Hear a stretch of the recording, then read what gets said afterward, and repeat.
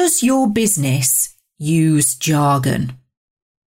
If it does, are you using it when you're addressing your customers? Because if you are, you could be turning them off. No one wants to admit they don't understand what they're being told or feel comfortable asking for it to be explained. In this episode, we're joined by Anne Page, who has trained over 7,000 lawyers in her time. And that wasn't her obvious career choice, as she explains. Let's get on to making conversations about jargon count. What's new, Wendy Wu? Wow, remember that top secret opportunity? Well, I've planned and posed questions to a dragon. I was so excited to be selected, and you can share what happened with me by following the hashtag Diary of a Conversation Queen. Hopefully that'll give you a clue too. I've received this review from Drian in Buckhurst Hill. Hi Wendy, I had a listen to Gem Hills. Wow, what a great episode. I absolutely loved it. Especially the part about the dancing, and that's something that just clicked in his mind, saying he was actually good at something. Wow, he has really come a long way since. I couldn't agree more with you, Drian. Gem is a real gent and a tribute to our armed forces. If you've not listened to the episode, do seek it out and have a listen. He's a great guy. Business skills. We all need business skills, yet we are also experts at what we do. So I have with me now author of Business Skills. Don't be daft, I'm a lawyer. It's Anne Page. Thank you for joining us today, Anne. Thank you for asking me, Wendy. I'm delighted to be here. I'm intrigued. Previous lawyer, long career in that field, and you saw that particular industry needed some help. Tell us more about that.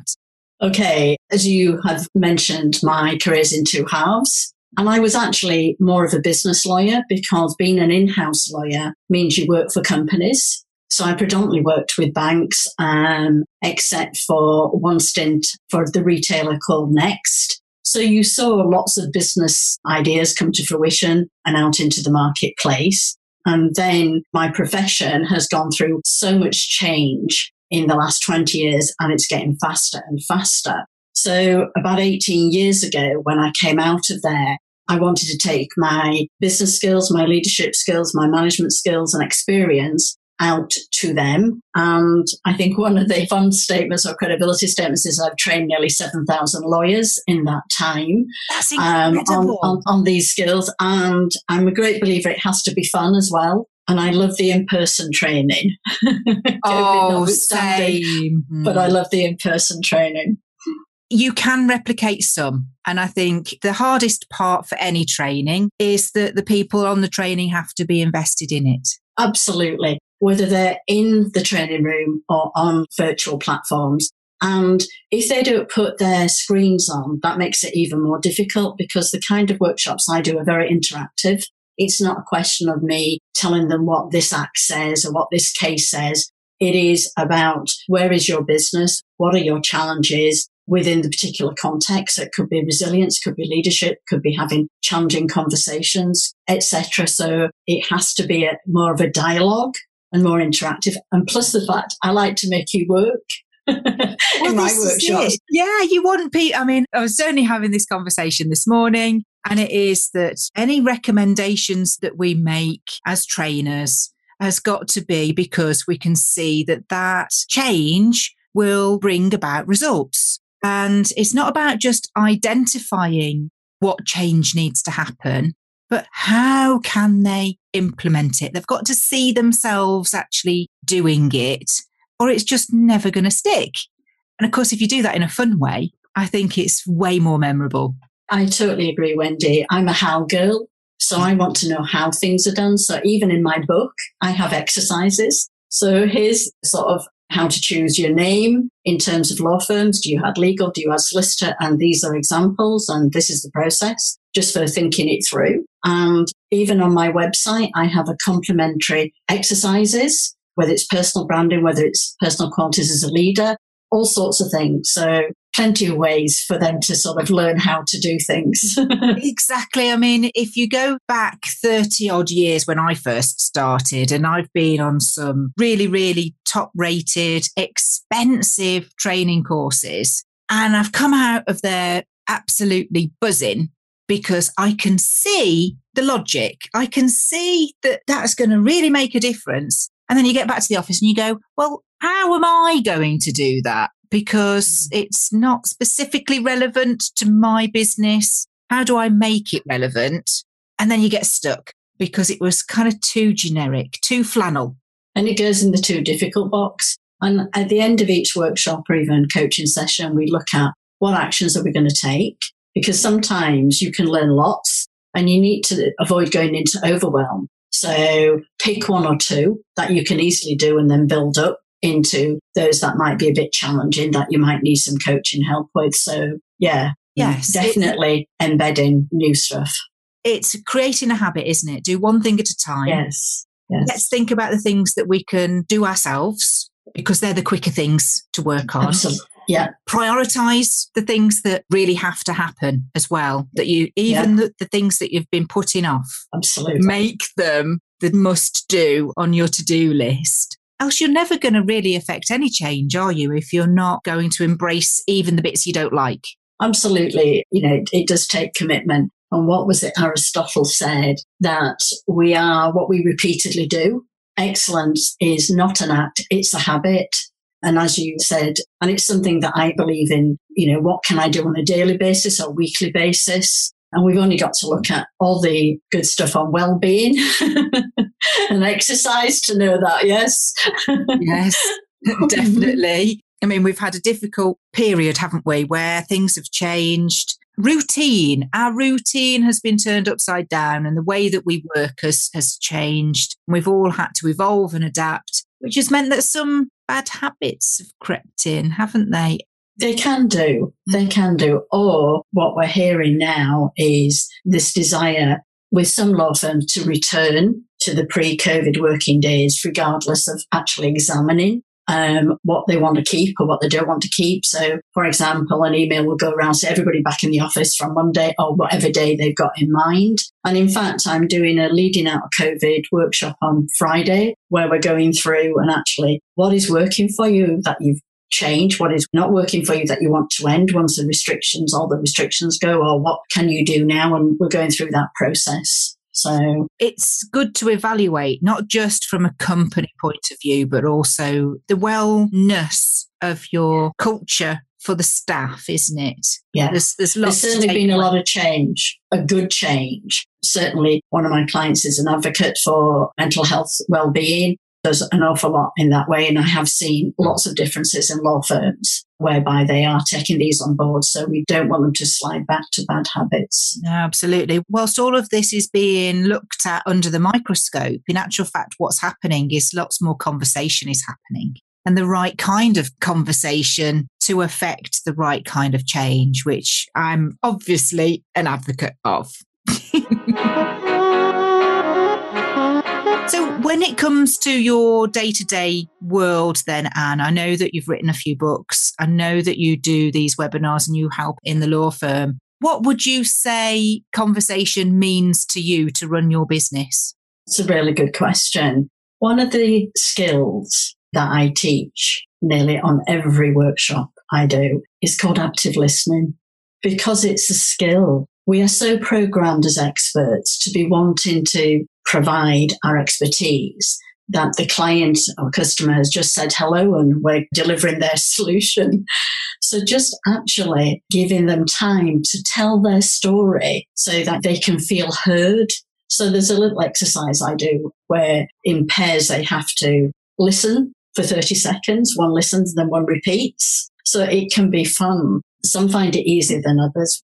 Active listening is really important. So that's where I would start. What is it Stephen Covey says? Seek first to understand, then be understood.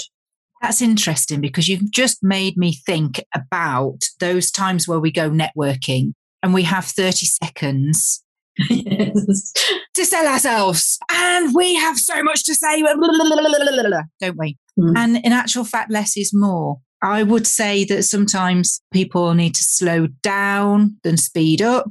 I would say that they need to just make one point to be remembered. Because if you're so busy writing something down, you're trying to remember what it is that you're writing down, you'll miss the next point. Absolutely. And certainly talking to my lawyers who think they demonstrate active listening by writing things down, when in fact, all if they're sat face to face, all the client sees is the top of their head. So one of the things is once they've told the story, then go back and say, there's some points I'd like to capture. Can we just revisit them? So that's one way. Those that are listening that in a sort of sales role, and I know a lot are in the sales and marketing role in the audience, would say that actually active listening, whilst yes, it is a fundamental key to getting on with and building those relationships. It's even simpler than that, do you think? That it is just about making sure that everything that you do is about the customer. Yes, you have to be customer-centric or client-centric. It's easy to say, it's what does that mean? And that's why I started with active listening, because I can't help you out. I can make educated guesses and be right maybe 90% of the time. However, whoever's coming to talk to me about their business challenges wants a space to talk to me first. So I must listen before I can say, well, actually, I can help here or we can do this. Yes, you've got to really understand, or assumptions are made, aren't they? And that can really get you into hot water if you make an assumption and there's nothing that's based on. And you have to kind of sometimes just use your gut instinct as to what they're alluding to as well. Certainly in terms of questions, without trying to put them on trial, you can use the 5 wives and 1 husband. What, where, when, who, how, why. I haven't heard that phrase for such a long time, Anne. I've always referred to them as the Bible opening questions. So if you think of the Bible, that's 5 wives and 1 husband. I like that. Yeah, I'd probably get on better with 4 other women to help me out. I can possibly comment. The caveat I would say is that with a why question, you will generally get a justification. Why were you late? Because the train was. So just bear in mind. The others, what and how would we do that? And what does that mean? And those kind of questions open up, as you know. And from a sales point of view, I'm sure they're embedded, however you call them, into your psyche, Wendy. And why can be opinionated, can't it? It's very opinionated. Yeah, and there's less you can do about that opinion rather than be factually based. So how are you backing that up? And it's all about taking control, isn't it? And I suppose it's about taking control of the conversation back. That when I say to people, we don't work with scripts. We don't have sheets of paper that are written out step by step to ask a question. Because sometimes the other person doesn't see what that script is, hasn't got a clue what questions you're going to ask, and will offer up more information than you've asked because it naturally leads for them. And then you're off script, aren't you? But certainly those 5 wives and a husband, I'm going to start using that, Anne, now.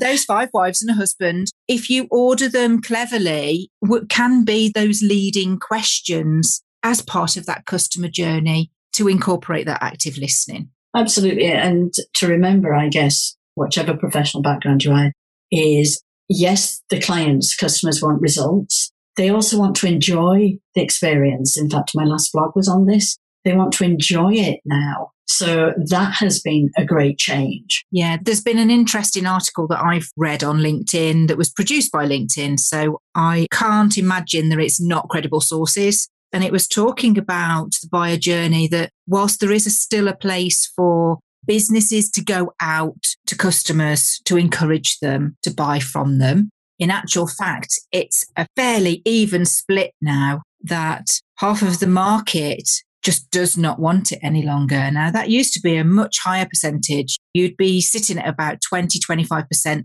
that just really didn't like being approached. And that is now sitting at about 53%. So in actual fact, it's swung in favour of a majority. They don't want to be approached. So if you are using outreach in any way, shape or form, you've got to be really smart and succinct with how you convey your messaging and come across in your conversational marketing or just your pure conversations. I agree. And it goes back to knowing your clients or the client base that you want to attract, knowing what product or service, particularly in the legal field, that they need in a business context, and what you're going to provide yourself, what you're going to introduce them, how to sort of engage them on lots of different levels. Certainly the legal profession hates being sold to. Yes, the legal profession, I'm going to come on to this because I know this is something that you help them with. They have an awful lot of big posh words, don't they, Anne? Then can leave whoever needs it a little confused as to why they should have it in the first place, or it becomes too complicated to unravel. What's your view on that? There has certainly been a drive over the last few decades to simplify the language. Some of it's set out in, if you like, the statutes. So it is trickier at some stage. Some of the technical language is going to be used. And IT has more technical terms. I was just thinking, IT. So the lawyer is the interpreter. And if I'm trying to explain neuro-linguistic programming, NLP, then it's up to me to explain that in as simple language as possible. And the same for a lawyer, the same for an architect, whoever it is. You have to use the client's language where possible, or at least guide them in stages. So they've got a platform of knowledge for you to introduce these complicated terms. I think it is about making it relatable, isn't it, to real life scenarios. And I think that lawyers, solicitors, legal, finance, I would say that it's what I would class as kind of white collar workers tend to get wrapped up in the jargon, don't they? And certainly I've seen a vast difference, Wendy. However, the last 18 years, I've not been employed in businesses. There was certainly a drive when I was head of legal at the Cooperative Bank. We certainly wanted it in everyday language, and certainly the what we call private client, those who serve consumers, want it to be in everyday language, because otherwise we're not going to engage them. No, absolutely. So all of this sort of unraveling the jargon is all about being able to identify ways of promotion, really, isn't it? And in communication, conversation, it's going to be key. What's the biggest example or a story that you can think of that really kind of proves the point? Have you got any anecdotes? I have an anecdote about an important conversation that changed my life. So if I share that, then you can decide whether that hits the mark. And if not, I'll think of another one. The context for the conversation was I was at Leeds Polytechnic doing my law degree. The way we were taught criminal law was the lecturer came in, opened his book and read to us. So you can imagine. You've got an app now, Anne. that did not engage us. So if I fast forward to the exam, and I'm sat in the criminal law exam, must have been full of jargon. I'm thinking, don't understand this. And I came out. I just walked out because I thought, I'm not sitting here. I was fine about it, but the people behind me just went overboard a little bit to make sure I was okay. What it did do was made me think, did I want to be a lawyer? Did I not want to be a lawyer? Because I actually left school with no levels. The reason I started the journey to become a solicitor was I got an A in A-level law at a business college. So I'm thinking, do I want to do this? Do I not want to do this? I don't know what I want to do. And I was in a departmental store when I bumped into my sister's teacher, who was a family friend, and she grabbed me by the scruff of the neck. By the scruff of the neck, yanked me towards her, and I'm quite little. So we're nose to nose looking at me, and she looked me in the eye and said, "Promise me, Anne, promise me you will go back and complete your degree. Promise me, promise me."